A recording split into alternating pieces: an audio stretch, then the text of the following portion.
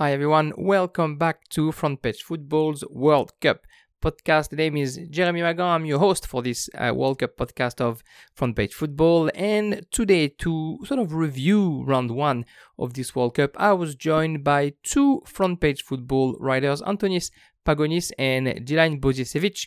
We basically discussed what we thought was the biggest upset of the first round, and Argentina, Saudi Arabia, of course, was mentioned the most, but also the teams that are performed well, Spain, England, and we talked obviously a little bit about France, Australia, and what to expect from Australia against Tunisia. When we recorded that game, we were watching Iran and Wales live, and it was towards the end of the game. So if you know the scores, obviously you will hear us a little bit excited about what was going on TV while we were doing this podcast. Anyway, I hope you enjoyed the first podcast. That's the second episode of this World Cup edition of the Front Page Football podcast.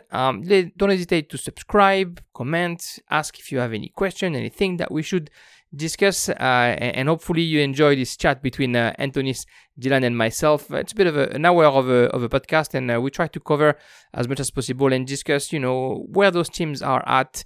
And we finished with a couple of bold predictions by Antonis Pagonis. Front Page Football's World Cup podcast, episode 2 starts now.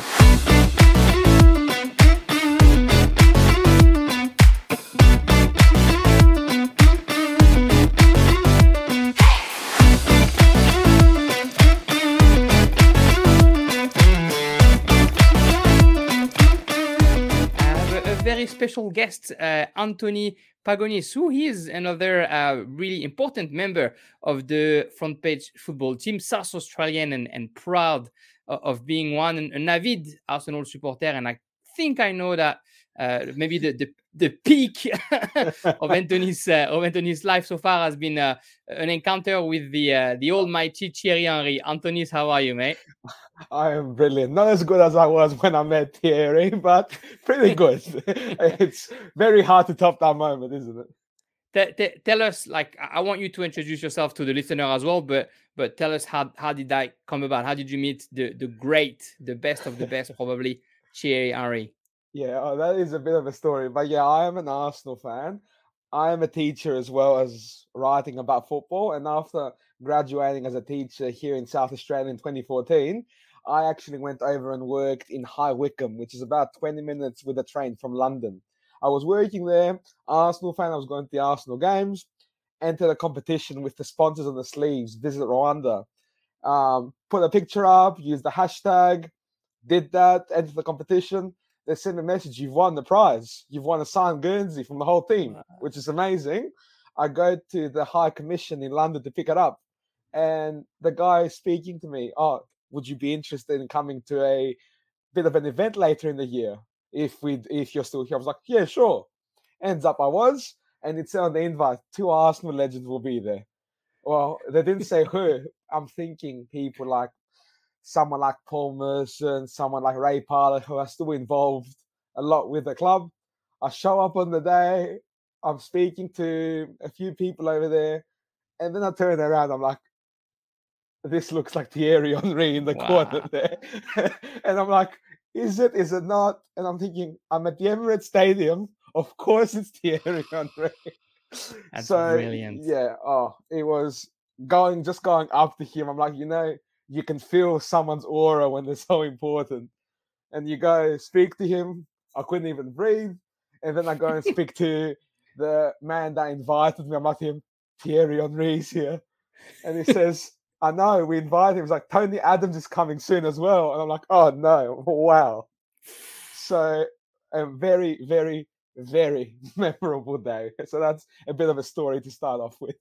We hear, I mean, us French, we think we know that, but Thierry Henry is actually a very humble guy and super approachable and happy to talk with anyone. Mm-hmm. Yeah, he spoke to me, so I can confirm. Despite the the apparent arrogance and the non-celebration of goals, etc. I've only heard good things about him outside of the football pitch. Anyway, that's a hell of a way to introduce yourself. Tell us a bit more. Obviously, you write for Front Page Football, and I understand that now you live in South Australia. What's your relationship with football, basically? So I was born and raised in Greece, and very heavily football and basketball in Greece. It's something we do very big.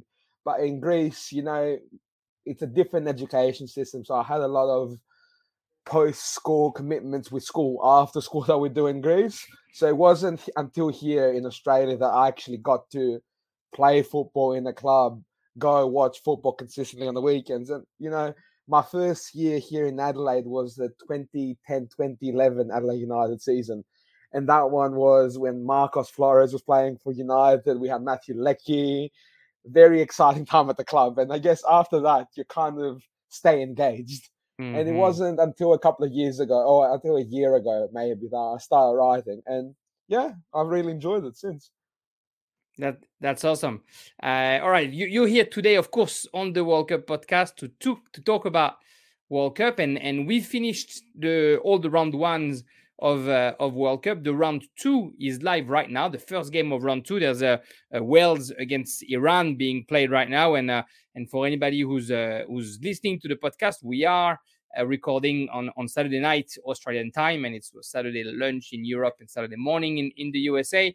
And Iran and Wales is still 0-0. I think it's the 78th minute. Mm-hmm. And yeah, and to give anybody who is not watching an idea of what's going on, Wales has 65% possession, twice as many passes as Iran, yet Wales has only 5 shots and 2 on target, and Iran 14 shots, 4 on target. And as we were mentioning offline, they hit the post a couple of times as I was well. going to So say, they had that many shots in about 10 seconds a few minutes yeah, ago. exactly. One opportunity did all this. So yeah, it's an indecisive game, and a game that both teams would be well advised to win, because neither of them won their first game. Of course, so like I said, World Cup, the first round is done. Results like Spain smashing Costa Rica, England faring well against Iran, surprising, of course, defeat from Argentina, another surprising defeat from Germany. Maybe not as surprising, but it's still, that draw between Denmark and Tunisia, and that draw between Morocco and Croatia, and that draw between Uruguay and South Korea kind of showed the leveling of the level, right, at the world, in that World Cup. Even Portugal, Ghana, that 3-2, Ghana fighting until the end. What's the result in that first round, Antonis, that kind of, I don't know if it shocked you, but at least that marked you and that you remember?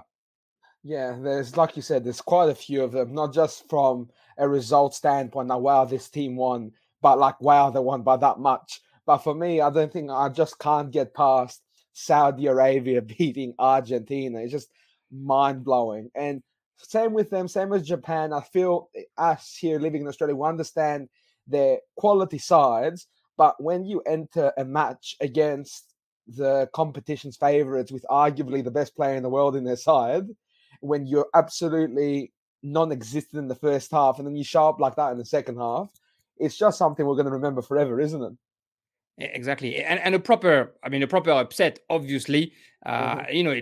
It looks like a steal when you watch the game, and when you look at the figures afterwards as well. 2 shots on target, 2 goals for Saudi Arabia. What else do you want in Argentina that has 2 goals denied by VAR for like a millimeter and a half, and a lot of chances?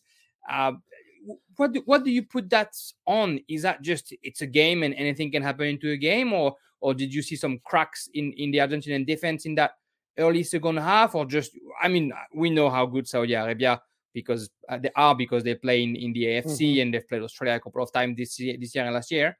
What do you put this, I guess, this proper shock for Argentinians at least, to? I think it's how the game plays out as well. They get that penalty that early gone. They would feel, okay, it's Saudi Arabia. We're going to take care of business. And then you have all those offsides. And I know they were trying to play that high line, but a lot of them were so marginal. And I guess that starts playing in your mind too. Like, how am I going to time my run? I'm going to make that pass. How am I going to make that pass? It plays with your mind, even if you are some of the best players in the world. So I think those mind games, I guess, that start after the first few offsides start building up too.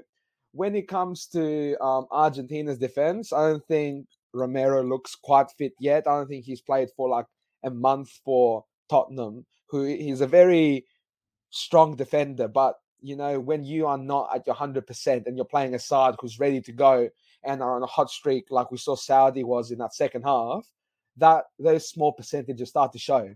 So I think for me, Argentina will still be up there, you'd think, but that makes that result even more impressive. That they came in against a side like that.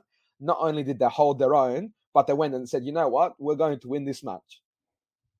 That goal from Al-Dozari, I mean, obviously went all around the world, but that's amazing. Obviously, he scored against Australia, the penalty kick early in the season, the number 10. When when you talk about Argentina, Saudi Arabia, and you say the star of the show is going to be the number 10 and captain, you don't think that you're talking about the green team.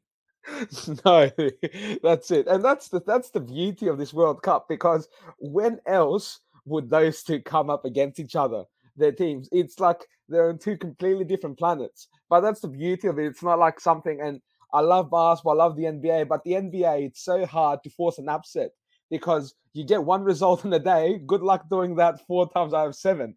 But here, 90 minutes. And if you have a start like that, what we saw, where you get in their heads with all those offsides, if you win the mental battle, it's already half the battle. And then you hit them hard, you never know what's going to happen. And, the wrong number 10 may shine one day. Indeed. I should have done my research. I didn't check, but I don't know if Saudi Arabia ever got out of group stage. I mean, the reaction to that win was a national holiday the day after in Saudi Arabia. So obviously, for people who had any doubt, it's a nation that's passionate about football, that is trying to build their league, that is trying to spend money. Obviously, we know that there's a bit of money down there to try and develop their football, and it is. I think it's a game-changing result, of course, for this nation. Can Argentina still do it, you think? Yeah, and with I'll just go back to the name. It's so important. I work at an Islamic school here in South Australia, and I've had kids that have lived in Saudi Arabia who do not even follow football, and they've come. They know I'm a football supporter, saying, "Did you see what Saudi did against Argentina?" And you could see they're interested in the next match, and saying, "Oh, we're going to do this against Poland. We're not favorites, but who knows?" So just to see them get interested, it's huge, and I can only imagine what's happening over there. It will be amazing. Going back to your question, I do think Argentina can get out of the groups. They are a very strong side. Again, going into this tournament, I think many of us thought this is the strongest all-rounder been for a while. In previous tournaments, we thought, okay, the defense is a bit weak, the goalkeeper's a bit weak, but it feels like they are above competent in all these spots, which makes this result even more surprising. This could be maybe like a slap to reality, kind of like Spain had in 2010 against Switzerland in the first game.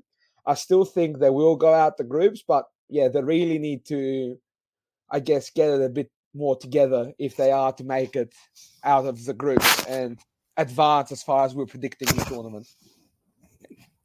Agreed on all this, and joining us live while something pretty interesting is happening on the game is Dylan Bozicevic, another esteemed member of the Front Page Football team. How are you, Dylan? I'm good, and you? How are you, Jeremy? Yeah, very good. Good to have you here, mate. You're watching. Good to have you. Wales in Iran, I'm assuming. Yes. Oh, I am. And there's a red card for Wayne Hennessy. For me to enter on a red card. To paraphrase Chris Kamara, I saw him walk off, but I didn't realize there was a red yet. That's the best. I have a personal vendetta against Wayne Hennessy because one of my favorite goalkeeper, obviously because he's a legend in my club, Steve Mandanda, went to play in England, and the coach decided to prefer him, Wayne Hennessy. Although I think if Mandanda had played a few games for that club, he probably would have ended up in a bigger club. But yeah, too bad for him. He's out, and another real shot for Iran. Jilan, we take you halfway in. We were just discussing with Antonis the game that marked us the most in that first round. Before I ask you the same question, can you just introduce yourself a little bit for our listeners? Obviously, your relationship to football and what you do for Front Page Football as well. Yeah, sure. So obviously, just to start, I'm probably the youngest editor at Front Page, being 19. How old are you? 19. Okay, yes, you are. Baby. Yeah. Pretty much a baby compared to the rest of you guys, which aren't that much older, but still, it's different. But yeah. So basically, my background to football is I've been playing since I was about 5. So pretty much just found a passion for it and have always wanted to keep myself involved somehow. And what better way than to be talking about it nonstop? Honestly, And, like and you're I based in enjoy it so Sydney? much. Yeah, based in Sydney. Yeah. Yeah, at the moment, just been supporting Australia. I'm also, interesting fact, half Croatian, half Serbian. So not, Oh, Combination. not, involved everywhere. yeah, not the best mix, but at least I got some teams to go for in the World Cup. Not everyone can disappoint you. Is that mom and dad that are one and the other, or Yeah, so my mum's Croatian and my dad's Serbian. just fun dinner parties if ever the two teams play against each other? Yeah. Oh, I've already said if the two teams play each other, it doesn't matter where it is and when, I'm going to that game. I don't know if it will happen many times in my lifetime, so I've got to be there. You're gonna have the well, half top and scarf. Oh, I think I'll go You're with not the gonna make it Australia out. shirt on. Yeah, I think I'll just go with the Australia shirt on. Be neutral. Supposedly football is not political, supposedly. Yeah, so yeah. who knows when Yeah. it happens. This World Cup's showing supposedly that it's not, but we won't get into that. I've discussed that in my podcasts in the past, and if anybody is doubting it, you have somebody of French descent, somebody of Greek descent, and someone who's Serbian and Croatian descent discussing football, and they all live in Australia. And if you're wondering how Australian football is developing, just wonder who's moved here and who's doing the work for the round ball game. Anyway, Dylan, thanks for the introduction. We were talking about the game that shocked us the most in that first week of World Cup in Qatar, and we kind of spoke at length about Argentina against Saudi Arabia. What's a game that marked you? I mean, maybe it's one of your 3 countries, whether it's Croatia or Serbia or Australia. Otherwise, which game do you really remember from this first 16 games? Yeah, 16 games we've had so far. Well, obviously, yeah, as you said, the Saudi Arabia game was a big shock, just for Argentina to just honestly shit themselves in that second half. It was incredible to see. Like, it just looked like they had lost all energy, and it showed. I thought that it showed how adaptable the Arabs were to the weather. The Saudis were to the weather, which has played a big part in the tournament. I actually think another big shock is probably that Qatar game. I got up and I watched that game, just out of pure excitement, to be honest. But honestly, I think Qatar shocked me in a way that I thought they were going to do a lot better than what they did. Yeah, right. You play at home. You play the first game. It's your World Cup. Yeah, exactly. Yeah, they did okay in the Asian Cup, and then they just struggled. What do you put that to, Antonis? What's your thinking about that game, Ecuador against Qatar?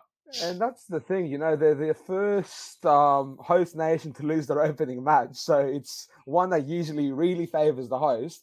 And yeah, I feel like maybe they've had too much time to prepare because they've been together for a lot of months. So I think when you're together for so long and it all builds up to that, and how much attention has been on this one game, on this one tournament, on this one host nation, I just feel the lights might have been a little too bright for them.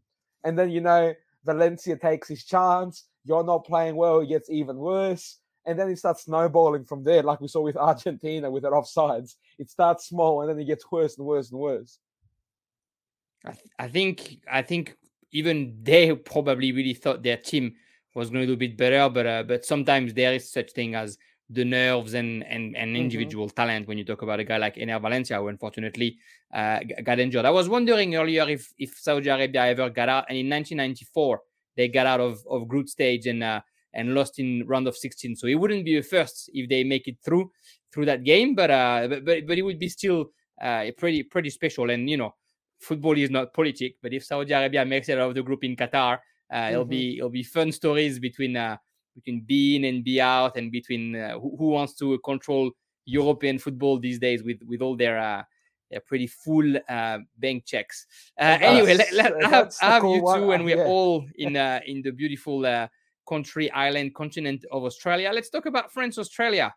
Of course, disappointing result eventually for the Socceroos. Great result for France. I won't shy away from the happiness there. But Australia, a pretty special first 10-15 minutes. They look like they had figured out Les Bleus. They look like maybe France was still asleep at the wheel at the beginning, and they made the best of it. Graham Arnold and his mates, and then they just crashed. They just kind of stopped playing, or maybe France is too strong, and there's mistakes happening.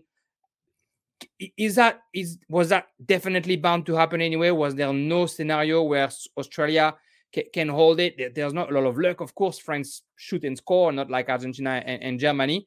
Dylan, what did you think of that game?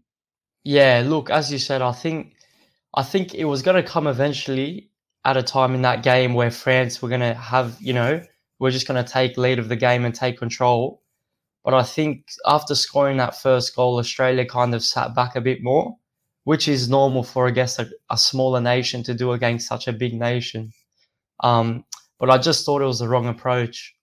I thought there was some selections in the team.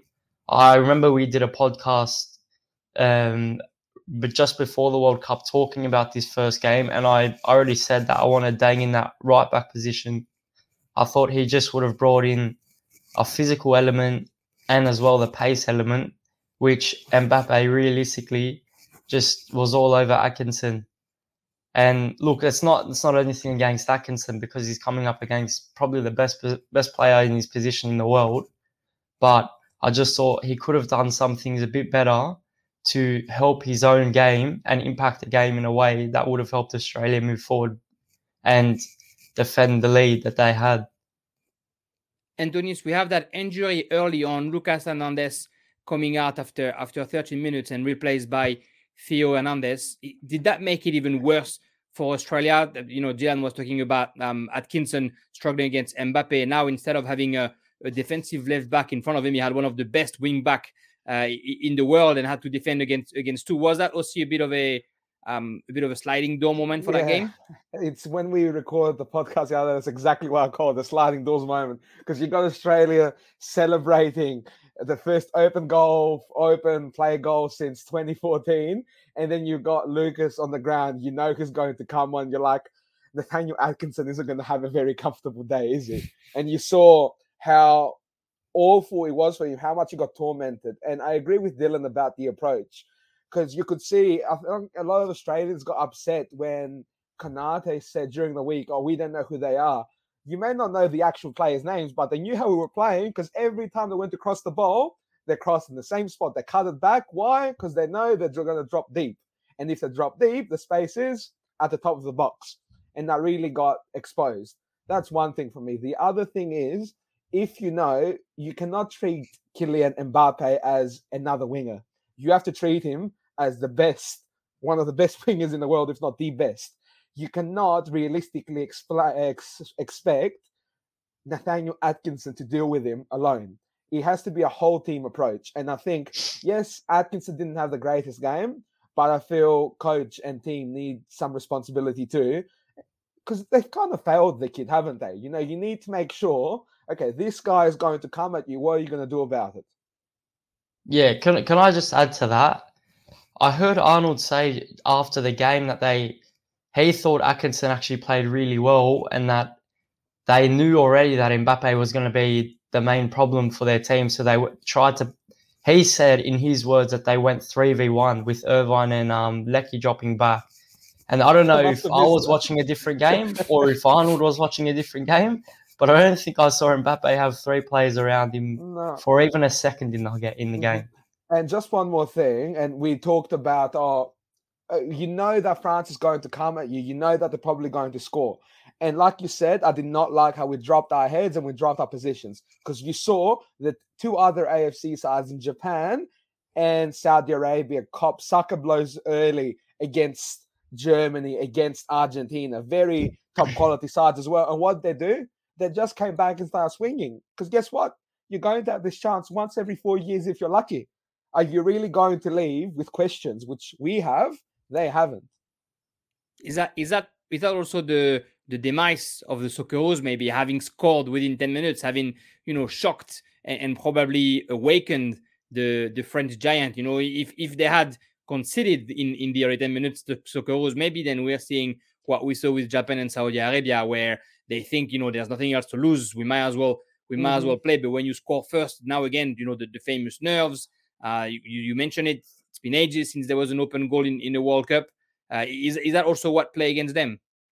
I think so. And watching the Socceroos the last few years, especially under Graham Arnold, as a South Australian, Craig Goodwin scored, and I lost my mind. I'm like, Craig Goodwin scored.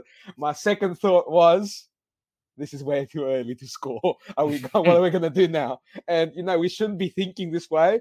But unfortunately, I've been trained at least to think this way. What happened? Oh my gosh. Live goal for Iran. The Asians. Incredible. Scenes at the stadium. Team AFC. I love it. I love it. Quiroz. Oh my gosh. Whoa. Let's see it. Look at that. The staff, the subs, sorry to interrupt you, Antonis, but I just thought I had to get in there. That's incredible. Oh, wow. Anyways, that was my point. Anyways, you finished at a very good spot. Good timing, Iran. Wow. There you go. Oh, look at the celebrations. Iran. Just a small game between Iran and the US on game 3 will be interesting. Oh, look at that. Oh, some finish. We need a repeat of the last time Iran played USA. That went all right for them. It is not a political game, Antonis. No, never. This is not political. Wow, we really went incredible.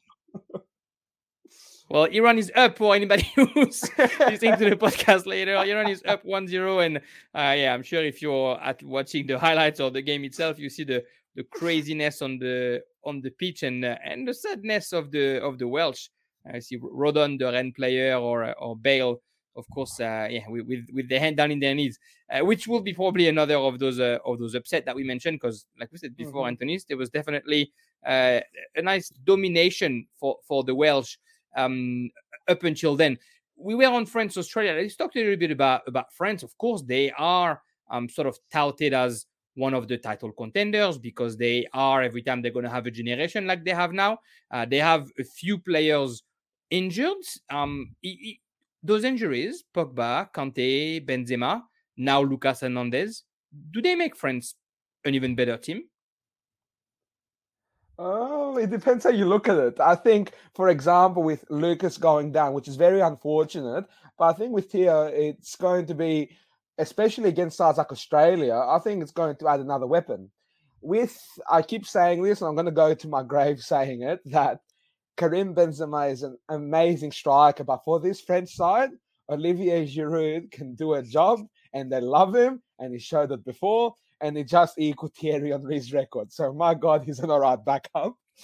And in the midfield, that's the one that I'm a bit iffy about. They're both, we had Rabiot that played, and what happened? Another one. 2-0. Oh, no. That's incredible. Second goal for Iran. Wow. That is incredible. Wow. Game changing. Well, maybe should have let Ukraine go to the they've gone too far. That's what New Zealand thought after Costa Rica the other day. What are you doing? Wow. Sorry, Antonis, you were saying Giroud. Yeah, Giroud's a legend. The midfield. Yeah, it's the midfield's the only one that I'm like, okay, it's a bit young, and it might be a bit of a baptism on fire with Rabiot, I guess, playing in his first World Cup after rejecting being on the standby list last time, and Chouameni, who was very good against Australia. But again, this is a whole nother level of pressure. They were fantastic against Australia, but I reckon Denmark and onwards will be the real litmus test for that midfield to see where they stack up. But, it's a very strong squad, and France probably makes it out the groups and probably wins the knockout game with the second or third string sides these days. Hopefully they do. That's a cute little chipped ball by Ramin. Dylan? What did you think of France? Well, look, I thought I thought the game, all in all, was just, it didn't really highlight how good France can be. I just thought the way Australia played, just it allowed France to just have the ball, and realistically, with the quality that they have, especially out wide, I thought that was where you saw their quality out wide. And then obviously, as Antonis said, with Giroud, the way he plays in that team, it's set up perfectly for him. So I just thought, honestly, from the back four to even the midfield, there wasn't much to see from France, really. There wasn't anything that stood out. But that's just, as I said, not because of anything negative on the French team, but just more on how negative the Australian team were playing. And I think France just noticed, we can attack them out wide. Right in the first minute, they had burned both fullbacks. And if you can do that in the first minute, you're like, all right, let's try this a few more times. And it obviously worked out for them. And you find something that works, you keep using it, I guess. And with Giroud up there, I feel the way he plays, it can bring the best out of those players around him, because he's not the goal scorer someone like Benzema is, but he's the facilitator that can play in someone like Mbappe, someone like Dembele, someone like Griezmann. He can get the best out of them. Well, as they say, he's the most underrated striker of the past 10 years. So his top 10 goals highlight reel is definitely not underrated. Yeah, I think I would agree. I think he's also been on the wrong end of a few beef in France. I don't know if you guys have ever heard that story about Benzema calling him a go-kart and calling himself a Formula One. Like somebody asked Karim Benzema in French, who do you think is the best striker, you or Giroud? And Benzema said, you can't compare a Formula One with the go-karting. So and then he kind of said, it's what I think because I know how good I am, is what Benzema said. But I don't want to disrespect Giroud. It's just what I think and what our careers are. But I think Giroud, when this happened and when people at the Euro 2021 were so happy to see Benzema coming back, I think in his head, it was like, I'm going to show all those guys that I can work hard and I can be the best striker that France has ever seen. And at least he's getting the record. Is he the best ever? I don't know, but he's probably one of the most efficient. And like you do mention, when you got a guy like Giroud up front, you have to commit at least one defender always on him, maybe a second to avoid where the second ball is going to go. And now when you have Mbappe and Dembele on each side and a guy like Griezmann just behind, like where do you go except if you defend with 8 players? And I think like the history of the French national team is so volatile, so dramatic. It's huge to have like someone stable there. And you can see like he may not be someone that's the best player ever, but he's always there. He's always shows up. He's always good for a goal every other game. And it adds up after a while, doesn't it? Every time France had a very, very good striker, they did nothing. Jean-Pierre Papin, Thierry Henry, I mean, Trezeguet, the Euro a little bit, but he was still pretty young. And every time they didn't have a good striker, which is, I'm not saying that Giroud is a good striker, but in 2018 he scored 0 goal. Then they can make it to the end. So I don't know. Maybe I wish he hadn't scored 2 goals so early, because I want him to keep going for the rest of the competition. The rest, no, we have to try harder. We can't rely on him. Australia obviously is playing Tunisia on Saturday night, 9 p.m. Australian time, which is perfect prime time. We're not going to mention that France plays at 3 a.m. and I'm going to look like a zombie at work on Sunday. Australia, Tunisia. What are the chances for the Socceroos? Crucial game with the draw between Tunisia and Denmark. I feel like Australians looked at that game thinking, okay, if it comes, it's going to be this game, which I guess it is. But I hope we don't walk into that game thinking, all right, this will be the 3 points. Because if anyone wants the Denmark game, they're not just going to sit there and accept it. Yeah, I agree.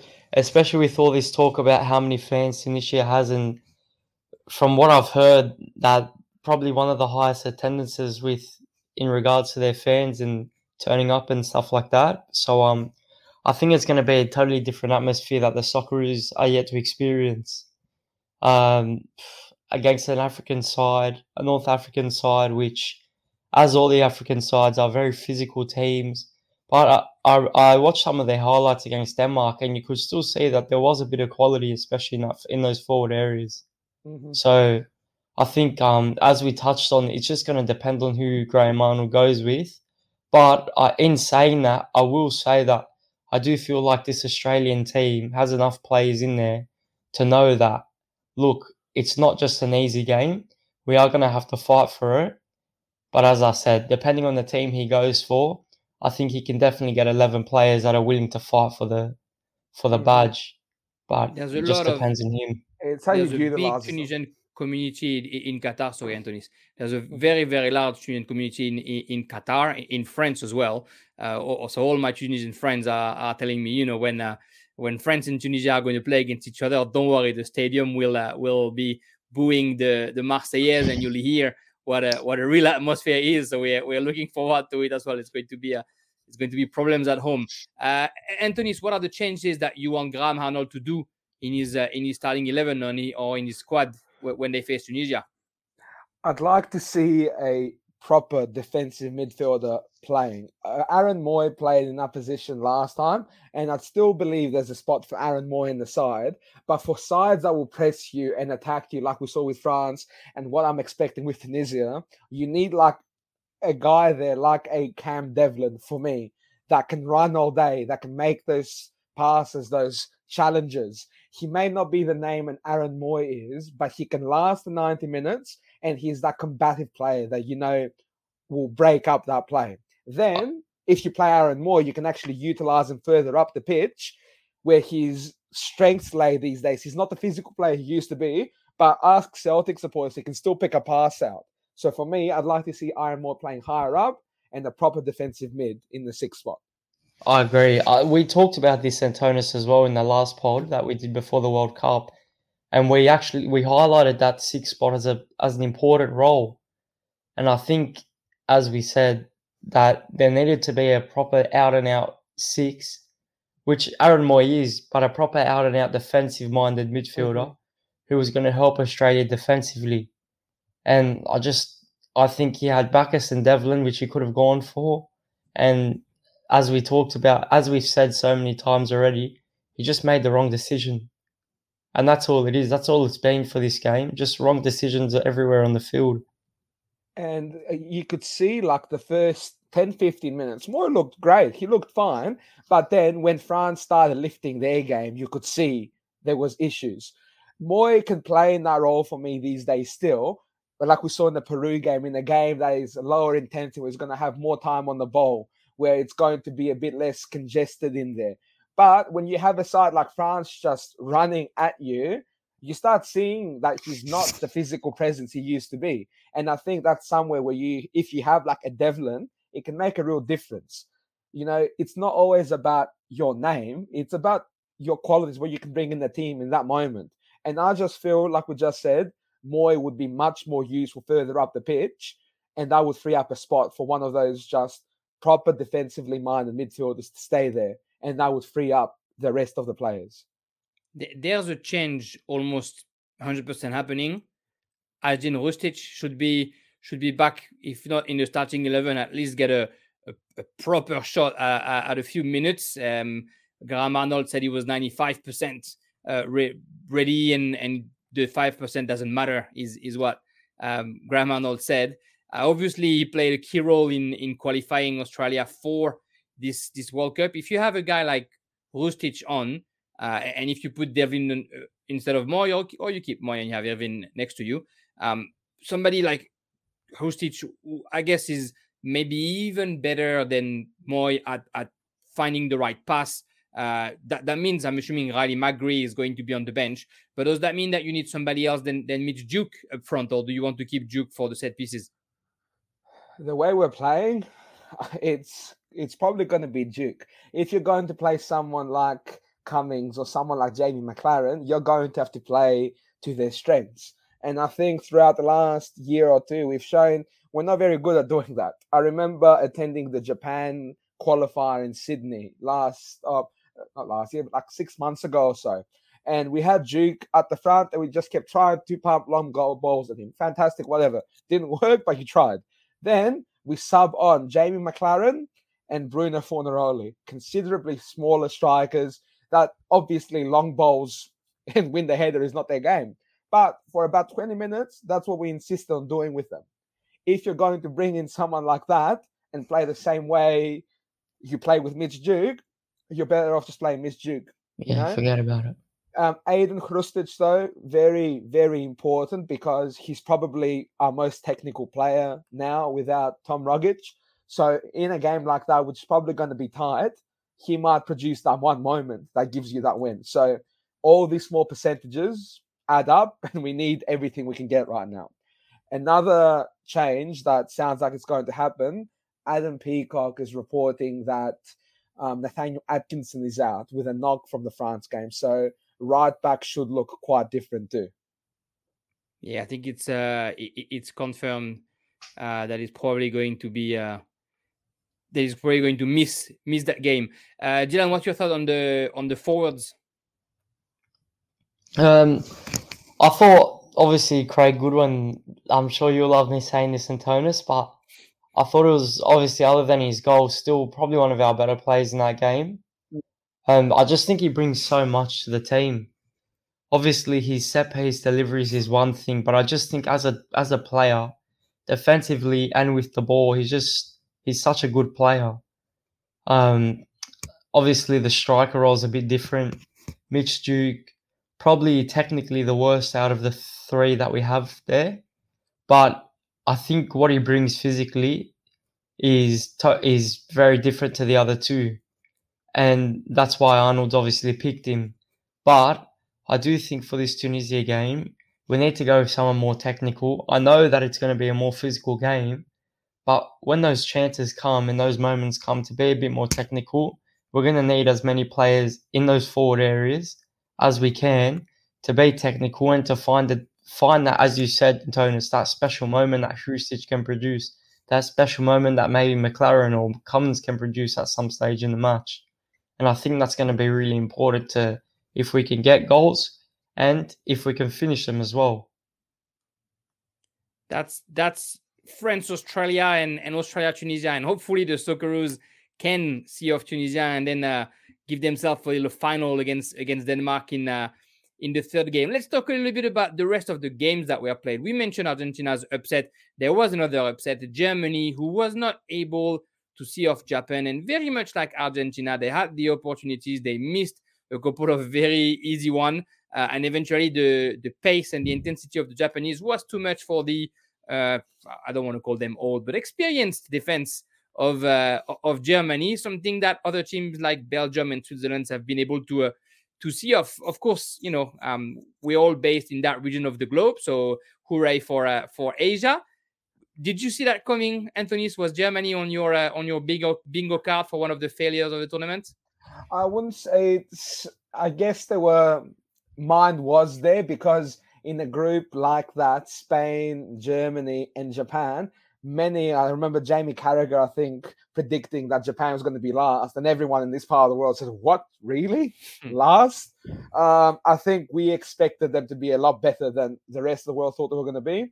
Not sure about going out of that group, but I did think that game was going to be closer than what people expected. Again, beating Germany, I wasn't sure about that, but props to them. Again, they fall behind, they get it done. A tactical change at halftime, going with a 3 at the back and exploiting the wings worked very, very well for them.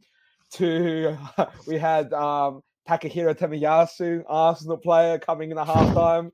And we talked about legendary Arsenal forwards. We talked about Henry. We talked about Giroud, who was very good. Let's talk about Takuma Asano coming on and changing the game.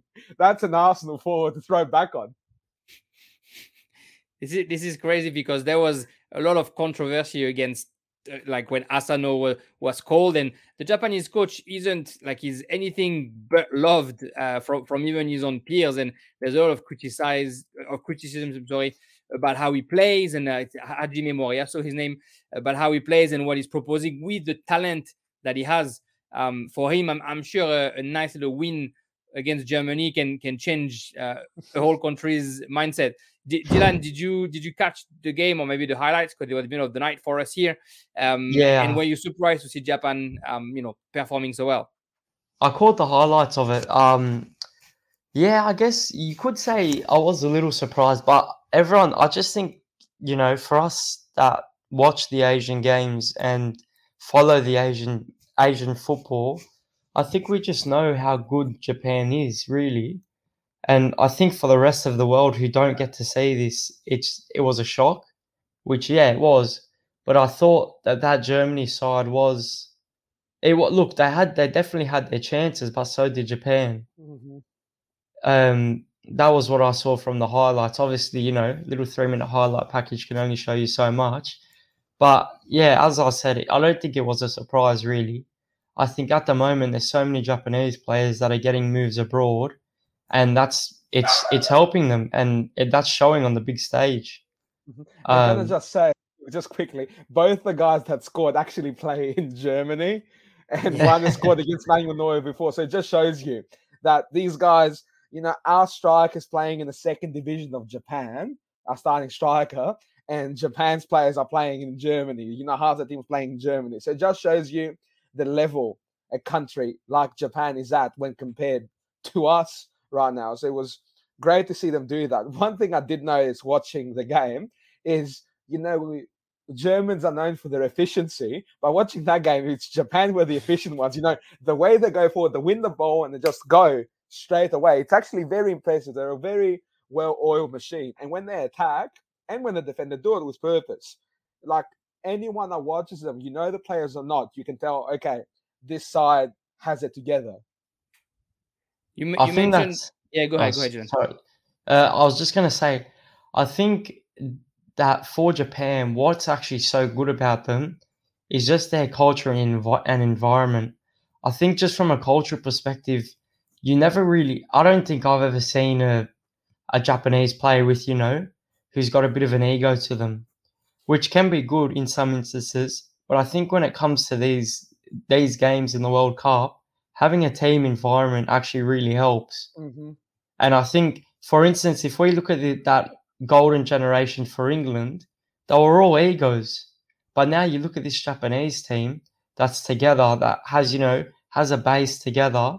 I think, they could be a bit of a dark horse. It's tough saying that now after the first game's gone and they've beaten Germany. It's a bit of hindsight. But look, I think, they may have a chance to go far in this tournament. Mm-hmm.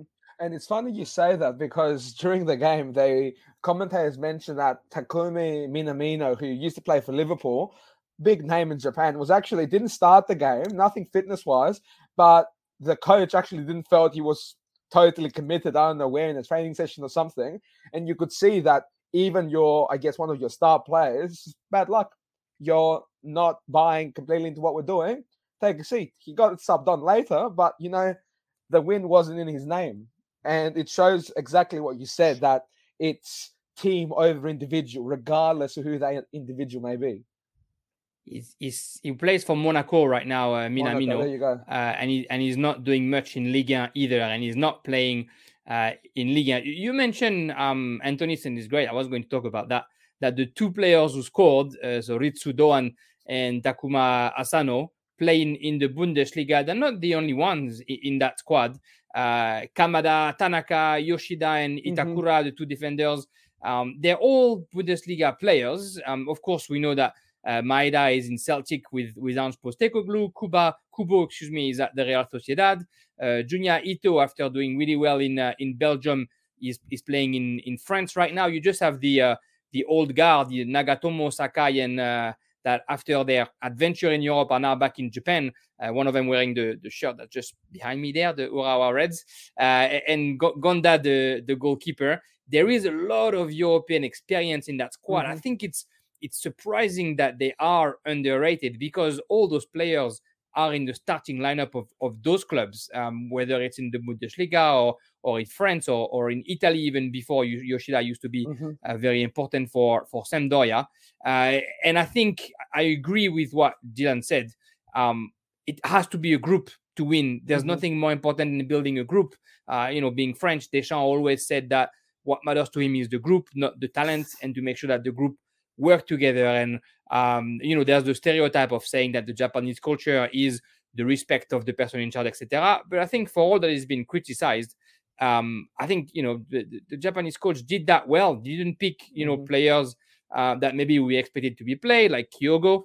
But the team that he picked kind of makes sense, and I'm looking forward to seeing what they do in the next couple of games. Of course, if Costa Rica might seem easy, Spain is another story. But I think the fact that they're underrated is a little bit ignorant when you see the amount of time that there's in there. And I just want to link that back to us quickly, because we have our players that make a European move and it becomes headlines saying this guy moves here. For Japan, right now, it's standard. They might be underrated because you just expect it. Yeah, they play for the Bundesliga. It's just normal. And to be normal in a league like that is actually quite exceptional when compared to other countries. And like I said, with the example before, you said only the old guard is playing in Japan. Well, our starting striker is playing in the second division of that same country. It's just levels, isn't it? And that's why it's so important we get things like our own second division here to get more of these opportunities, to get more of that spotlight, to get our players that may not have that spotlight, the spotlight they deserve, and to make that normal eventually. And hopefully we can be like them soon, because right now we are light years away. Antonis plugging in the issues in Australian football within the World Cup podcast. I was on the ABC radio, the local one here in Canberra a couple of days ago, and the presenter asked me why do I think that football isn't as popular in Australia as is in other part of the world, and I said, look, we don't have the time to go. We don't have time. We need a day. With the 5 minutes at the local radio is not going to be enough. We need a week to talk about this.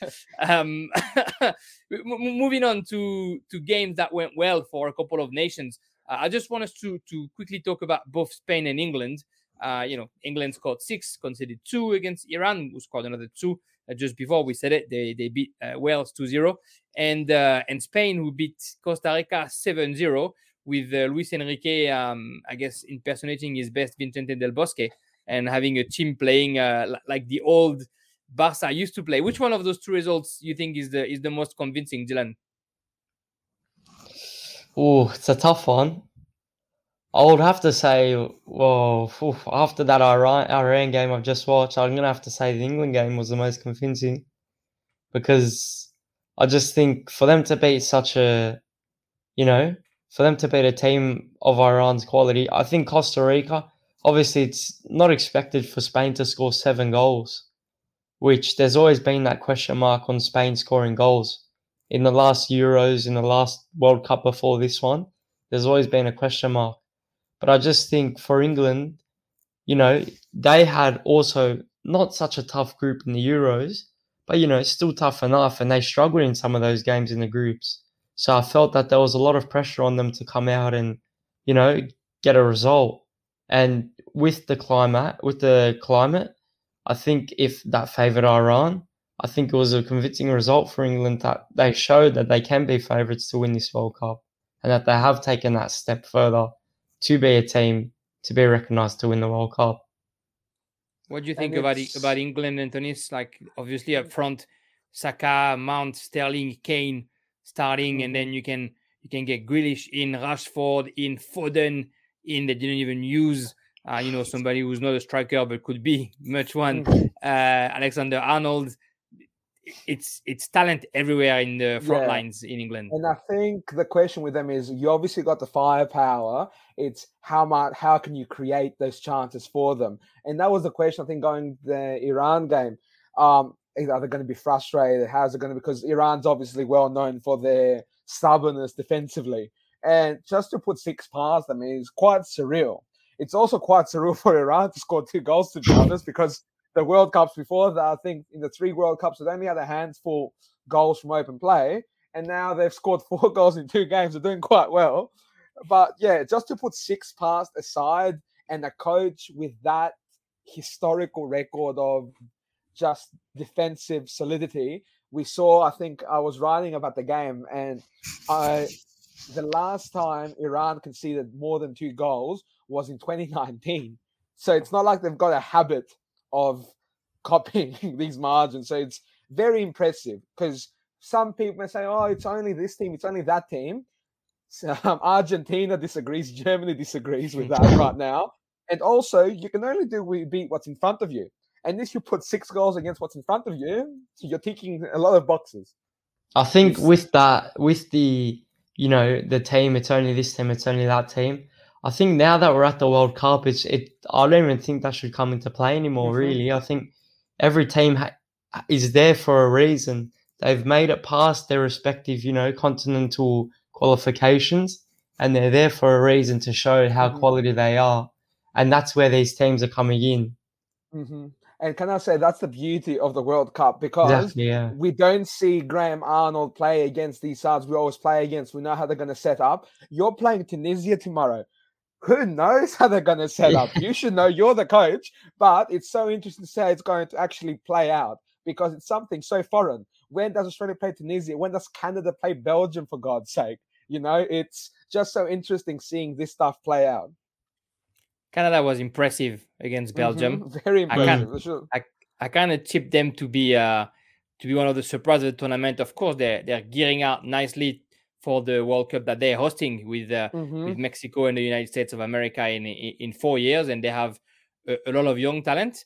Is there another team that you guys have seen in this early round? Of course, besides Saudi Arabia and Japan, but that the way they play kind of surprised you, and you might see them going a bit further than what we expected at the beginning. Dylan, do you have a team that you thought was better than what they would?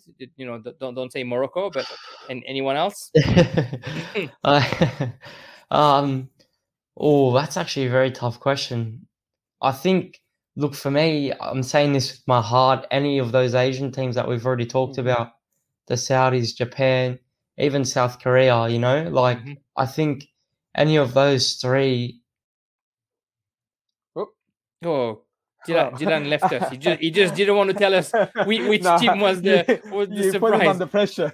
Any of those three might go somewhere. That's fine. Stay tuned to find out. Exactly. Stay tuned in the next episode next week on the World Cup Football Podcast. And Antonis, what's the team that when you saw them play, they impressed you? I will go ahead and start how Dylan started. Hopefully, I don't drop out. I do think these Asian countries in Japan and Saudi should be, I guess, considered as menaces to be dealt with. And I don't think anyone's going to be taking them lightly anymore. But one side that, yes, they may not have performed to what we expect them in the first game, but one I will still keep my eyes on is one of Dylan's 3 countries. Coming into the tournament, I really, really wanted to keep my eyes on Serbia. And they lost to Brazil, to, a very good side, probably the favourites, with a second absolute freak of a goal. Yeah, a goal. But I'd like to keep an eye on Serbia, because they've got very good to exceptional players throughout the pitch at a good age as well. So I'm really looking forward to seeing how they play the next couple of games, because I think if they do make the knockout stages, they can produce some results, they can do some damage, as some sides have found out in the past. Imagine that they do that without Vlahovic, without Mitrovic, who's a bit of a blow for them to lose those two key players up front. But yeah, my issue with Serbia is Nemanja Radonic. He played for Marseille for a while, and he's just such a useless winger. And whenever I see him coming in, I'm like, what are you doing? Nothing's going to come from that guy. How is he even an international? He doesn't even start. You know what's going to happen now? He's going to score the next game. Yeah, of course he will. It's going to show me what's up. Interesting that you talk about Richarlison's second goal, which is obviously amazing. I thought his first goal was exactly why Brazil has a chance to win this year, because they don't only have, like Neymar and Vinicius and players that are silky and technical and quick and They have 2 players in that team that I think can make the difference by their intensity, their grittiness, their rage even. And it's Richarlison and Paqueta for me that, sure, technically they're there, but they're also like, almost aggressive players that you need in your squad. That first goal, the ball is saved by I can't remember his name, the keeper from Serbia, and then Richarlison is the fastest to rebound. It's not a pretty goal, but it's a goal that a real striker scores. They all count for one. Do you think Brazil is a real title contender after that round one, or who do you think is one I of them? think you'd have to say now. I think for me, going to the tournament, I thought Argentina was up there with Brazil a very close second. But after that, again, with Serbia, even without those star forwards, they are still a very, very solid side. So to go and put a couple past them and get the job done quite comfortably, to be honest, is quite impressive. And you talk about those players like Richarlison and Paqueta. You've got, I'm an Arsenal fan, we've got Gabriel Jesus on the bench and Gabriel Martinelli, who, when I talk about Arsenal, I say the exact same things you said about those other two guys about them, because they're absolute animals, really. They are exceptionally skilled and quality players, but they are two of the hardest workers out there, and they finish their games, every game limping, because they've put a foot in everywhere throughout the 90 minutes. So to be able to not just have those players starting, but to have those players to come on to replace those other players, it's just ridiculous. It's an embarrassment of riches. So as long as you can utilize them properly and keep them properly motivated, which I think Brazil sides always are for their nation, you wouldn't tip many countries over them, put it that way. I agree with that. I'm going to put you on the spot, Antonis, with two last questions, two predictions. I'd like you to tell me what you think the score of Denmark Tunisia is going to be, and I also would like you to tell me who you think is winning the World Cup. And if you if either of those questions you get the right answer, then I promise I won't ask you why your country of origin isn't in the World Cup this year. What are your predictions? As you said to the ABC presenter, we've only got 5 minutes. Which game was it? Australia, Tunisia, or France, Tunisia? Australia, Tunisia. What do you think would be the result? So Australia, Tunisia will be 2-1 Australia. This is my heart talking. Don't ask my head. Who's winning the World Cup? I tipped Argentina before the World Cup started, and they had that loss. I'm not one to backtrack after a game. So for now, I'll stick to them. Ask me next week, I might tell you something different. Well, you might not have a choice. They might be out.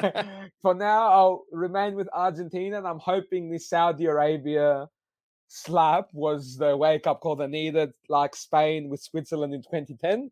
And hopefully for Saudi Arabia, it makes it even more a special occasion, because they didn't just do it, they did it against the soon-to-be world champions. So fingers crossed for my prediction of Saudi Arabia.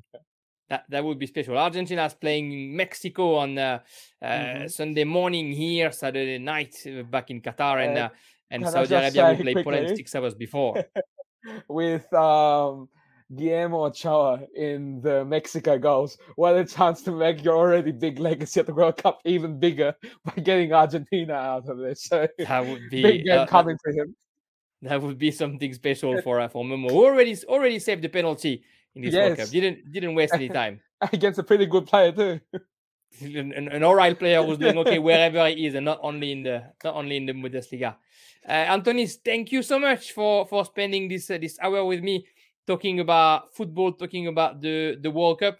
Where do we read? Where do we hear from you, Antonis? So, Front Page Football. Hopefully, by the time this is out, we'll have an article coming up about, if you liked my little spiel about the issues in Australian football. We'll have something coming out about the goal Australia scored from open play, the first open goal for 8 years for the Socceroos in the World Cup. How both those guys were basically rejected so many times by their own system that their own grit let them go through it, and why we need a system that doesn't reject players like that allows them an opportunity. So that's coming out. But yeah, Front Page Football, keep an eye out. Not just me, we've got many awesome writers on there and podcasters. Great to hear. Antonis, thank you. I'll let you enjoy the rest of the night, and I look forward to having more chat with you during this World Cup. Thanks, mate. Me too. Take care.